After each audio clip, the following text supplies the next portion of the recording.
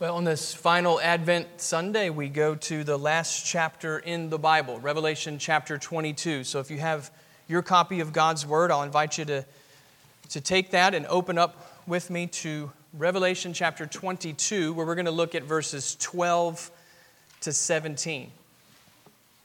We don't have time to look at the whole chapter, which would be great, so we're just going to look at verses 12 to 17 this morning, Revelation chapter 22. 12 to 17. And as you're turning there, I'll invite you to follow along with me as we read from God's Word. This is what the Holy Spirit says to the church of the Lord Jesus Christ, beginning in verse 12.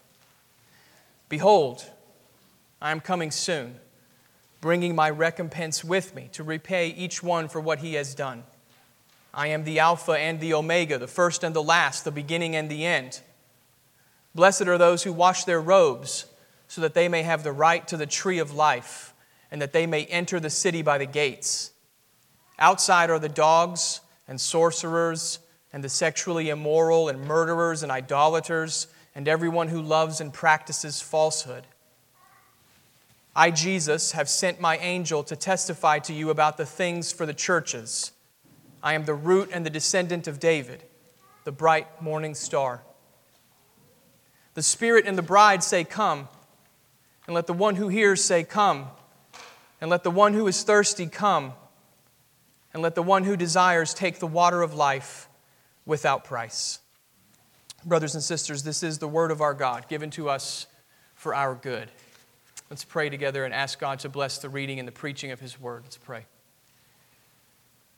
Father, we do thank you that you are a God who speaks. As we have gathered together on this Lord's Day, the last Sunday of Advent, we reflect upon the fact that your grace is abundantly clear, even in the fact that we have your word. You are not silent. You're a God who speaks. You're a God who has spoken once and with finality in the person of your Son. And so we pray, Father, that by your Spirit now you would open our hearts and minds to understand savingly the things of God revealed in your word. We pray for grace, Father, to understand these few verses from Revelation 22. I ask, Father, for mercy from you, that I would say things that are true and in accords with the Scriptures. We pray, Father, for discernment together, that we would be a church like the Bereans, that we would test everything by the Word of God, and so hold fast to the Scriptures until the end. Lord, manifest yourself among us today, we pray now through the preaching of your Word. In Jesus' name, amen. Friends, Advent is a time for treasuring Jesus Christ. If you find yourself asking the question, why does the church do this every year, sing the same carols and read the same passages, then this is your answer. Advent is for treasuring Jesus Christ, as our brother Josh reminded us in his prayer. That's not to say that the rest of the year we focus on other things. There is no other thing.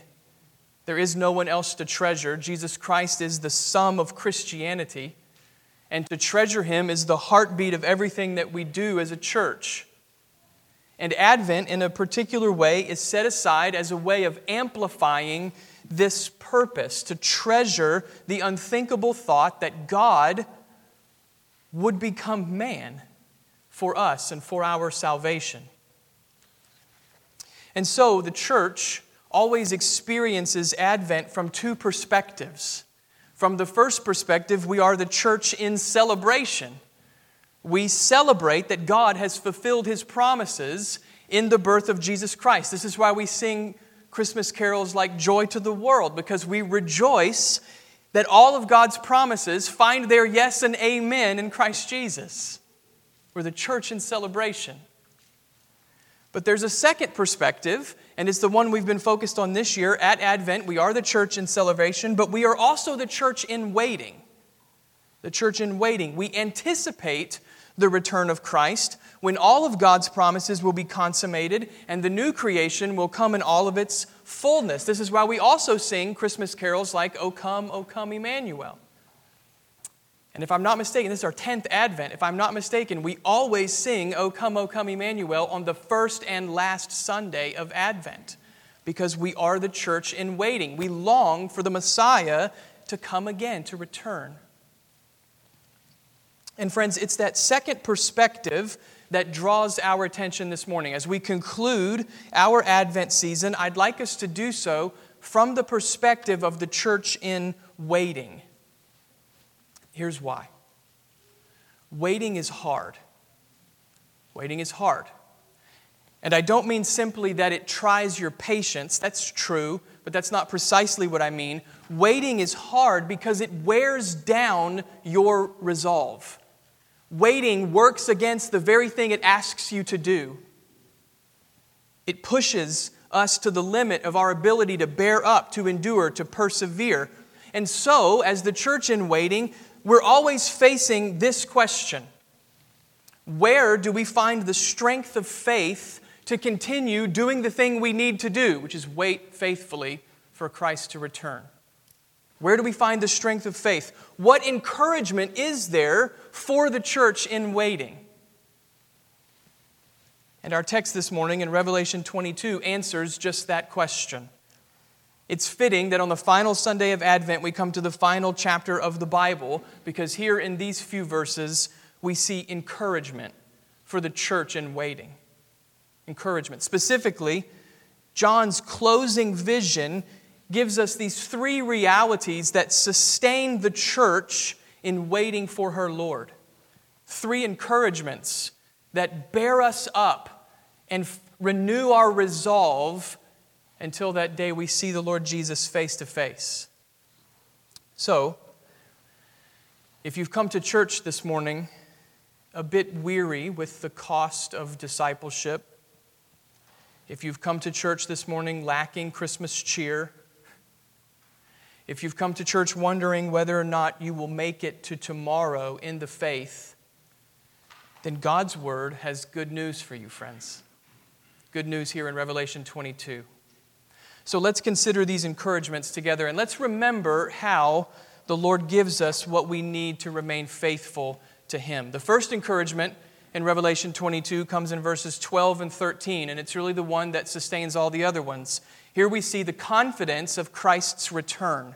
That's encouragement number one, the confidence of Christ's return. These verses here in chapter 22 are part of the epilogue to the book. The epilogue begins in verse 6 and it runs all the way to the end of the chapter, and there's this one main theme running through the entire section. Jesus is coming back. That's not a conjecture, by the way. That's a fact. John presents it here as a fact. Jesus is returning. In fact, it's not even John who is pressing this truth home to us. It's the Lord Jesus Himself. Notice the Lord's words, verse 12. Behold, I am coming soon, bringing my recompense with me to repay each one for what he has done. Friends, the first thing that should jump out to you from that verse is the word soon. I'm coming soon, Jesus says. The Lord repeats this word 3 times in the epilogue. Verse 7, I'm coming soon. Verse 12, I'm coming soon. Verse 20, I'm coming soon. So here at the end of the Bible, this is what the Lord Himself wants the church to hear. The blessed good news that He is coming again soon. And so the church is always praying, Amen, come Lord Jesus. Even so, there's some features of Christ's soon return that we ought to understand a little better. This is where we find the encouragement. So let's just pause here for a moment and dig into verse 12 and notice a few things about Christ's return. First of all, we should note that Christ's return is near. Again, notice that word soon. What does Jesus mean by soon? Is He speaking in mere units of time? The equivalent of, I'll be right back? That's how some people take Jesus' words. And that's also why some people point to these verses as proof that the early church misunderstood the return of Christ.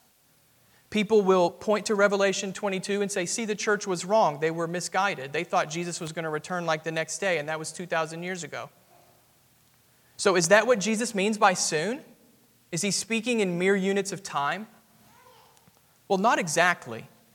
The sense here has to do with suddenness rather than mere time. Jesus is coming back suddenly or quickly or unexpectedly. Remember how Jesus himself described his return in the Gospels. He's coming at a time you will not expect, Matthew 24. No one knows the hour, not even the Son, only the Father, Mark 13. And that's the sense here in verse 12. It's the idea of suddenness. So sudden that if you're not prepared, it'll catch you off guard. And in that sense, friends, the return of Christ is near. In fact, it's always near in that sense. To follow the logic, if Christ's return is sudden, then it's always near, for you never know when it's going to happen. It could be today. It could be tonight. It could be next week or next century. We don't know the time, and that's precisely why it's always soon.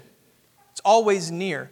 In redemptive history, think of it this way. In redemptive history, there's one thing left to happen.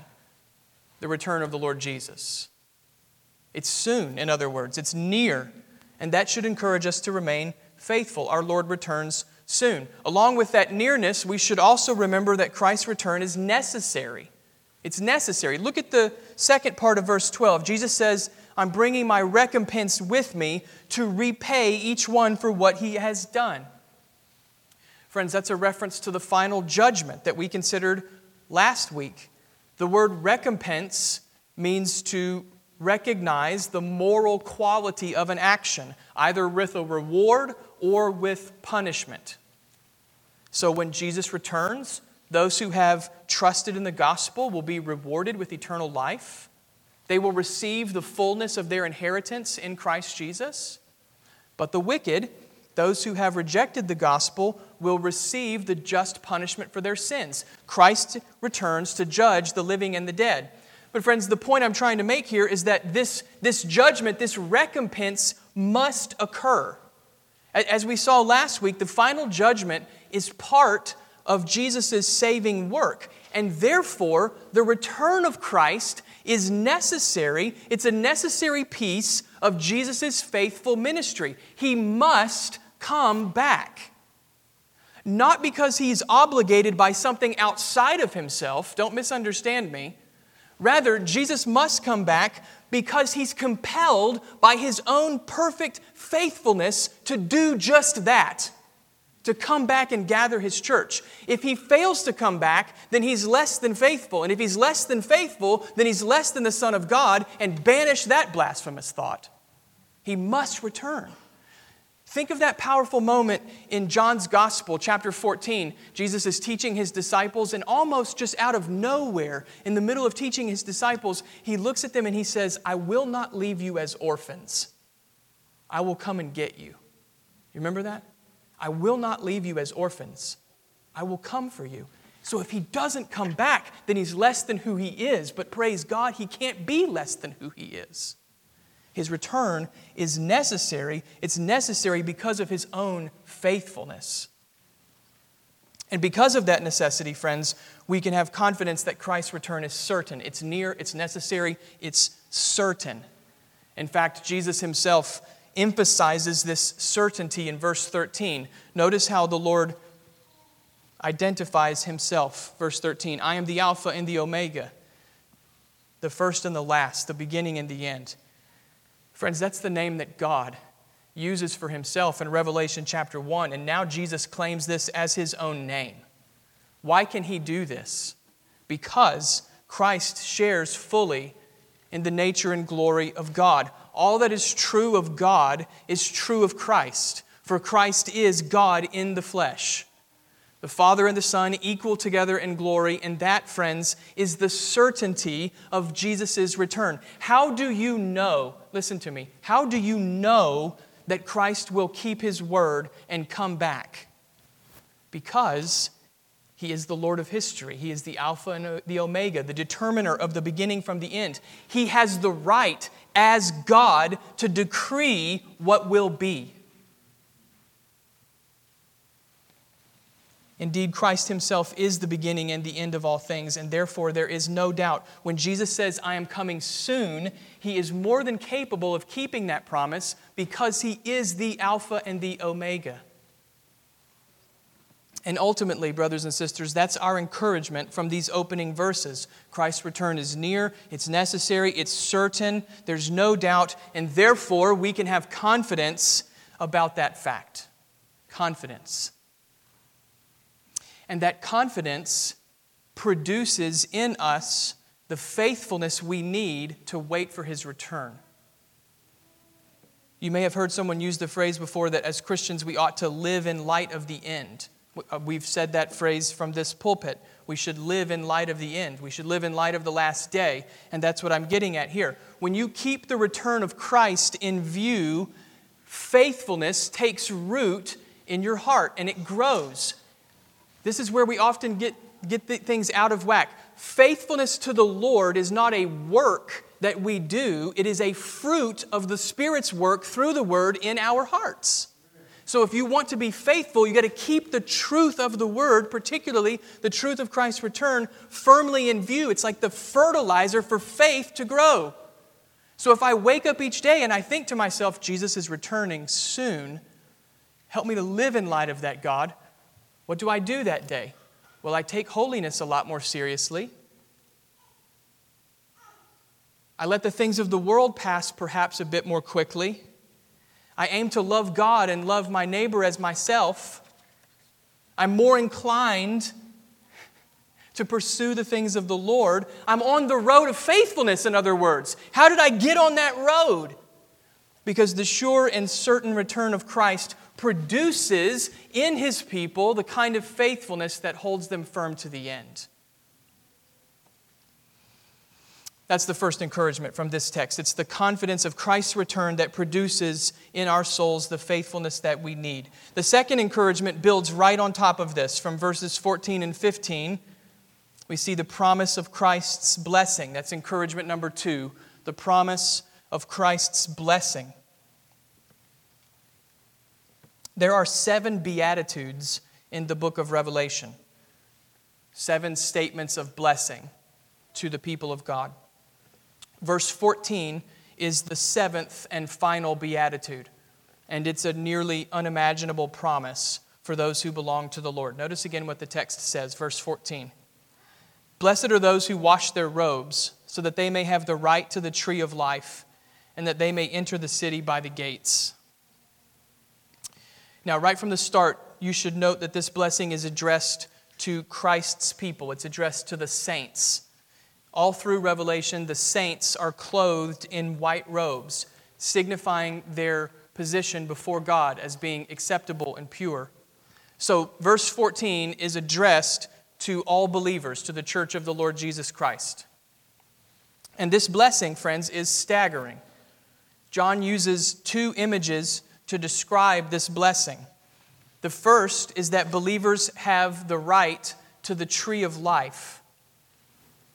If you look back earlier in the chapter to verse 2, you'll see that the tree of life stands in the middle of the city of God. When God's people are brought into the heavenly city, they will be able to eat from the tree of life, and they will live. It's an image of salvation, you see. Think of what happened to Adam and Eve in the Garden of Eden after Adam's sin. God drove them out of the garden so that they would not eat from the tree of life. Genesis chapter 3, verse 22. That was the devastation of sin. It cut humanity off from life, which is found only in the presence of God. But now, through the victory of Jesus Christ, God's people are brought in from the wilderness. They're brought into the city to eat from the tree. Instead of being exiled away from God, God's people are brought in to enjoy life. It's the blessing of salvation. And it's pictured in Revelation 22 as God's people eating from the tree of life.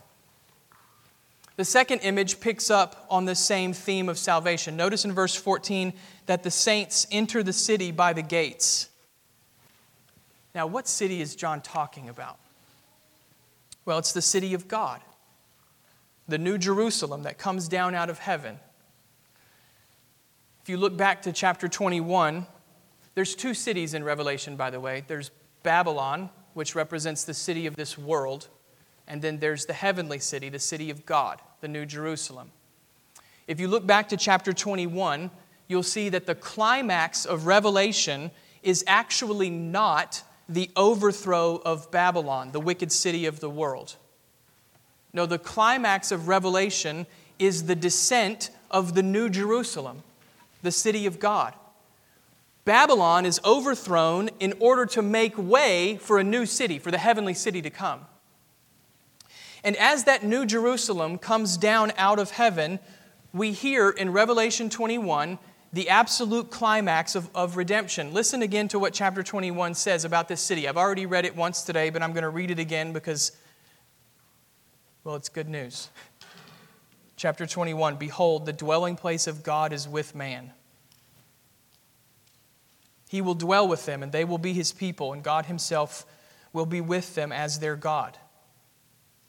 Brothers and sisters, that's the climax of salvation. We get to be with God, dwelling forever in His presence. Again, this takes us back to the Garden of Eden, doesn't it? The searing pain of Adam's sin was exile from God's presence. This is something we don't emphasize enough. Eden was paradise because God was there, walking with Adam and with Eve as a man walks with his friend. And so the great loss of Adam's sin is that they lost the presence of God. Because of sin, God drove Adam and Eve from the garden as a picture of the separation that sin creates between humanity and God. But now, through the second Adam, the Lord Jesus Christ, that separation has been overcome. Sin has been dealt with, and the exile of God's people is over. Through Christ, God's people are brought into the presence of God once more. They're brought into the heavenly city. Understand, friends, this is the goal of salvation. All of redemption leads to this point. Why are your sins forgiven? So that you can dwell forever with God. Why are we justified by faith in Christ? So that we can come into God's presence without the fear of condemnation. Why are we sanctified in holiness? So that we can share in the purity of dwelling with God. You see, every aspect of salvation, every link in that blessed chain of redemption is driving us to this point. Verse 14 in Revelation 22, we go into the city by the gates. We don't sneak into the city like thieves. We enter the city like sons and daughters of God. That's the great blessing that is promised to every Christian. It's that we will dwell with God forever. To say it another way, perhaps a better way, certainly a stronger way, the greatest blessing in the gospel is that we get God forever. If your sins are forgiven but you don't get God, you don't have anything. Your sins are forgiven so that you can be with God. We enter the city by the gates and we get God forever. That's the blessing of verse 14. Now, there's one more aspect to this blessing that I want us to think about, but before we do, we need to acknowledge that there's another side to salvation's blessing. As incredible as verse 14 is, verse 15 is just as sobering. Notice the warning, verse 15. Outside are the dogs and sorcerers and the sexually immoral and murderers and idolaters and everyone who loves and practices falsehood. Friends, just some basic Bible interpretation here. If the city pictures the presence of God, then what does outside of the city picture? The judgment of God. The judgment of God. Outside the city is the place of darkness, where there's weeping and gnashing of teeth. Those who reject the gospel remain outside of the city. I want you to note that. To be saved is to come inside the city. To be judged is to remain where you already are. Outside of God's presence, cut off from His life-giving glory, where you receive the just judgment for sin. The list in verse 15, sexually immoral, sorcerers, murderers, idolaters, that list in verse 15 reads a lot like Paul's list in Galatians chapter 5 about the works of the flesh, doesn't it? That's the point. These are the things that define those who belong to the world. It's the last phrase, though, that should get our attention. The last phrase in verse 15 is a very clear description of unbelievers. They are those who do what? Love and practice falsehood. Friends, the order of that phrase is significant. Do you see it? They love falsehood and therefore they practice it. Out of the overflow of the heart, the mouth speaks and the hands act. You see, that's one of the great tragedies of sin. We tend to think that the great tragedy of sin is that it causes us to do things that we ought not to do. And that's true. But the greater tragedy of sin is that it causes us to love things that we ought not to love. Things that don't lead to life. The loving of darkness leads to the practicing of darkness. That's who we are by nature. We love sin, and therefore we do sinful things. So think about verse 15. Think about verse 15. Those who are outside the city are there because they want to be. Those who are outside the city are there because they prefer darkness to God. They love falsehood. This is one reason why God's eternal judgment is just, because in leaving unbelievers outside the city, God is giving them both what they deserve and, tragically, what they prefer: darkness. So that raises the big question. I hope you're already asking it. It's the question that ties together the nearly unimaginable blessing of verse 14 and the terrifying warning of verse 15. The big question is this: what's the difference between those two groups of people? Those who enter the city and those who remain outside, what's the difference? Why, say it another way, why do some people go in and others continue to love the darkness? What's the difference between the two? Well, some people will tell you that the difference is that those who enter the city simply made the better choice to do so.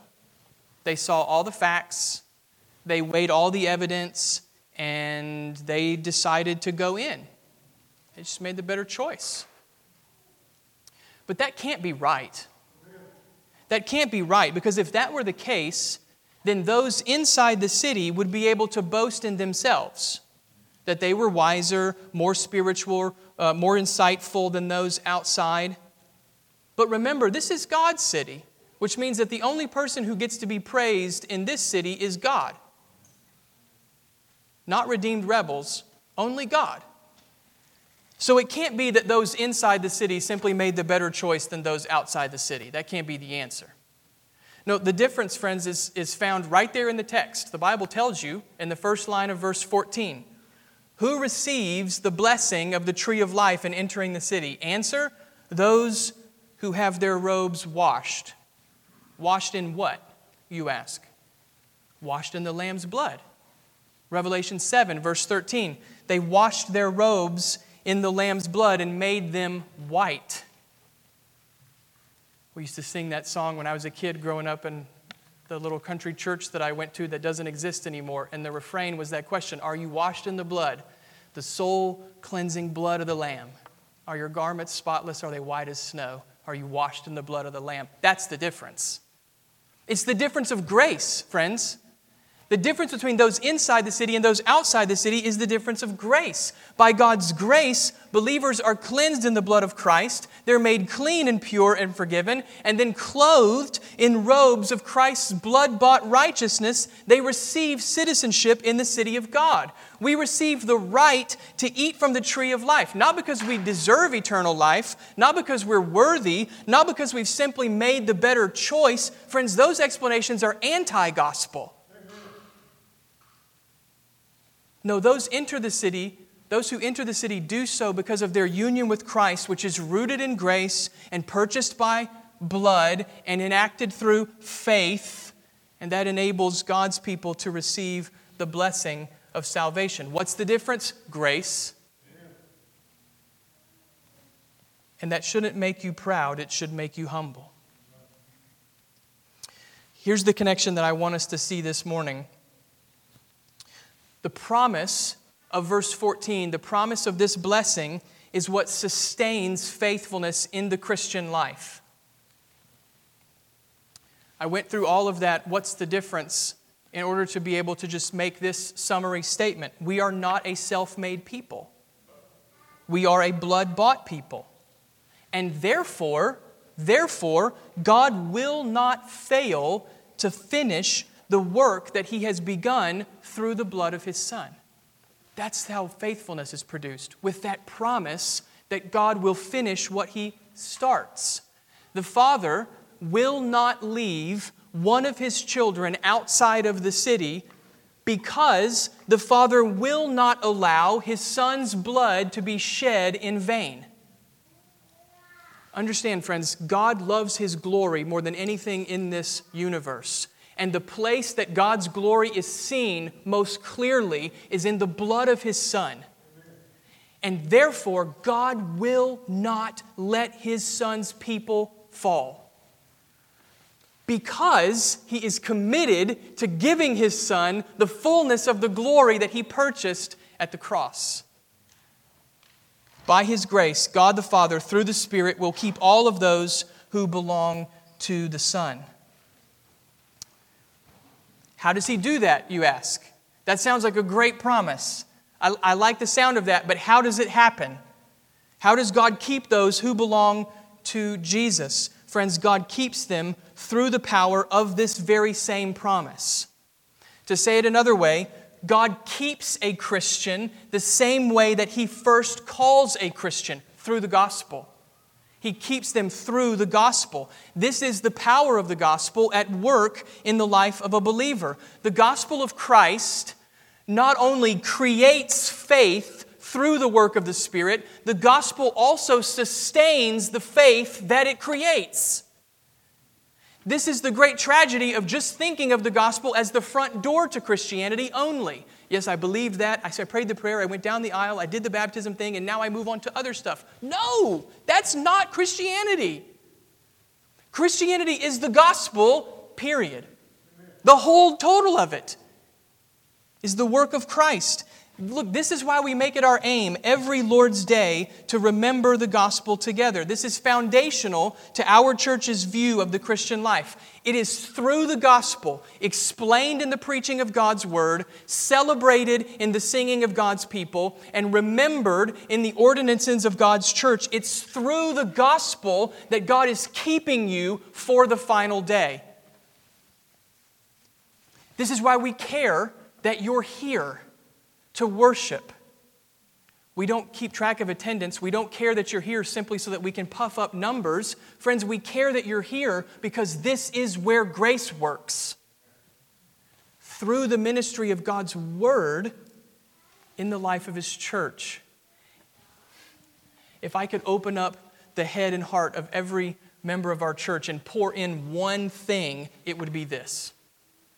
That this, the gathering of the people together, where God's word is explained, God's gospel is celebrated, and it's remembered in His ordinance, this is the place where God's grace is in action through His Spirit. If I could pour one thing into your hearts and minds that you would never forget, it would be that. It's through the gospel that God is keeping us for the final day. So here again, this blessed good news, brothers and sisters. We are bound for the heavenly city. We will enter by the gates. We're not sneaking in like thieves. We're walking in like the sons and daughters of God. And that citizenship is blood bought. There's a great day coming. That's the promise that Christ makes in Revelation 22. And through the power of that very promise, God is working to hold us fast for the last day. That's the second encouragement that we see in this passage, the promise of Christ's blessing. The final encouragement comes in verses 16 and 17, where we see the call of Christ's gospel. That's encouragement number 3, the call of Christ's gospel. In verse 16, Jesus once again declares His identity to the church, and He does so as a means of confirming His word. Notice verse 16. I, Jesus, have sent my angel to testify to you about these things for the churches. I am the root and descendant of David, the bright and morning star. Friends, that's a declaration of kingship. Jesus is the Messiah, He's the greater son of David, the king who would arise to defeat the enemies of God. Those titles stretch back to the Old Testament, and Jesus uses them here to confirm His word to His church. Don't miss the connection between the two clauses there in verse 16. I've sent my word to you, and my word is true because I'm the king. That's what Jesus is saying here. History belongs to the Lord Jesus Christ, and He's moving it according to His will. Now, we've already seen that connection in our Advent series. We talked about it the very first week. There's a new element, though, that's introduced in verse 17, and this is what I want us to see. Since Christ's word is true, what should we do as the church as we wait for Him? Verse 17. The Spirit and the bride say, "Come." And let the one who hears say, "Come." And let the one who is thirsty come. Let the one who desires take the water of life without price. You'll notice there are 3 calls in verse 17. There's 4 calls, but 3 times you hear the invitation, "Come." Friends, I take all 3 of those invitations together to be communicating the same thing. It's summarizing the mission of the church.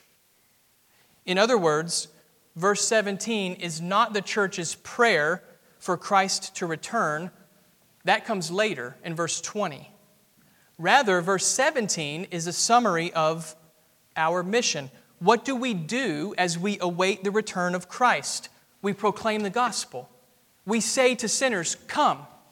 Come and hear and believe and receive the good news." We call sinners to repentance. We declare that there is living water for any and all who are spiritually thirsty. And then as the bride of Christ, we compel and we call the sinners to come. We go out to the highways and the byways and we say, come in and believe and receive and live. It's the church's mission. So that's my interpretation of verse 17. And with that interpretation in view, I want to remind you of just 2 brief points about this mission of the church. I just want to real briefly remind you of two aspects about the mission. First of all, notice that the church does not undertake this mission alone. Look at the first line. The Spirit and the bride say, "Come." Perhaps it would be better to translate it, the Spirit-empowered bride says, "Come." That's a remarkable picture there. That phrase is communicating the Holy Spirit empowering the church, the bride of Christ, to proclaim the gospel. It's actually a very moving picture. Why is it the Spirit and the bride and not the Spirit and the body? Because bride communicates a sense of affection, and that's the church's mission. We're called to go out to the spiritually thirsty of the world, and we're empowered by the Holy Spirit to say, we know the one who will quench your thirst. And we know Him because He first loved us when we were thirsty. Come and meet Him. Come and know Him. Come and believe. That's our calling, and it's undertaken through the power of the Holy Spirit. The Spirit empowers us for gospel mission. The second thing we should note about the church's mission is that grace is the one note that we keep singing. If you think about proclaiming the gospel as a song that the church sings, grace is the melody that moves the song along. Grace. Look at the last line of verse 17. Let the one who desires take the water of life without price. Friends, that's an echo of Isaiah 55. If you haven't read Isaiah 55 lately, I would encourage you to read it today. Isaiah 55, God calls His people to come and feast in His presence. And He says, come and feast at my table even though you don't have any money to buy what you need. Come and eat from my table. Why would you spend your money on things that doesn't satisfy you? Why would you spend your money on that which is not bread and drink that does not satisfy? That's Isaiah 55. It's God calling people to come in and to eat and drink and feast on His grace. And that's the church's emphasis, brothers and sisters. As we witness to Christ, what's the note that we keep singing in our song? What's the melody that infuses all of our worship? It's the grace of God in the gospel. It's the unmerited, undeserved, unfathomable grace of God in Christ. That's the heartbeat of our proclamation. And we want to preach the gospel so freely that the one thing that stands out to people is that I can't earn this salvation. There's nothing I could do to buy this salvation. In fact, we want to preach the gospel so freely that people know the only qualification is that you know you're thirsty. That's the only qualification, is that you know you're a sinner who cannot save yourself. But the good news is that God prepares a table for His enemies. And He says, come in. I know you don't have any money. Come in, eat, drink, feast on the grace of God. So before people know our church for anything else, I pray that they would know us as people who proclaim and celebrate and magnify the grace of God in Christ. We can sort out all the other heads of doctrine later, which we want to do, but we want the front door to be, come in. Come in and eat and drink and feast, even though you don't have any money. And so really that's the final takeaway for Advent. Every week I've tried to give us just one application point. Week 1 was courage. Week 2 was worship. Week 3 was hold fast to the Scriptures. The final week, the takeaway is this: make disciples. Make disciples. I hope you see that there's nothing earth-shattering in any of those points. There's nothing earth-shattering about being faithful to the Lord. Courage, worship, hold to God's word, make disciples, particularly disciples who love and rejoice in the grace of God. When we give ourselves to that gospel mission, we can trust that we have been faithful to our Lord. He has been faithful to us to save us from our sins. He will be faithful to us when He returns to gather His church to the heavenly city. And therefore, as we wait, we're called to be faithful to Him. How? Proclaiming His gospel, making disciples, trusting that God will not fail to save all of His redeemed from every tribe, tongue, and nation. Courage, worship, hold to the Scriptures, make disciples. Christ has come, brothers and sisters, and praise God, He's coming again soon. That's the good news of Advent. And so our prayer is that God would make us faithful to do what the church has been doing now for 2,000 years as we await our Lord's return. Amen. Let's pray. Father, we are beyond grateful to You. We're stunned even today as we reflect upon these few verses. The freshness, Father, of seeing that You open the city's gates and you call us in without money and without price. And indeed, You've paid the price in the blood of Your own Son. And so we ask, God, that You would keep us faithful to Him. We pray that the confidence of His return would produce in us the faithfulness that we need. We pray that the promise of His blessing, Lord, would keep us in the faith. And Father, we do pray that we would be faithful to the mission of His gospel. We ask, God, very boldly that You would save sinners and bring them in to the life and ministry of Midtown Baptist Church. We pray this, Father, for the glory of Christ. And in His name we pray. Amen.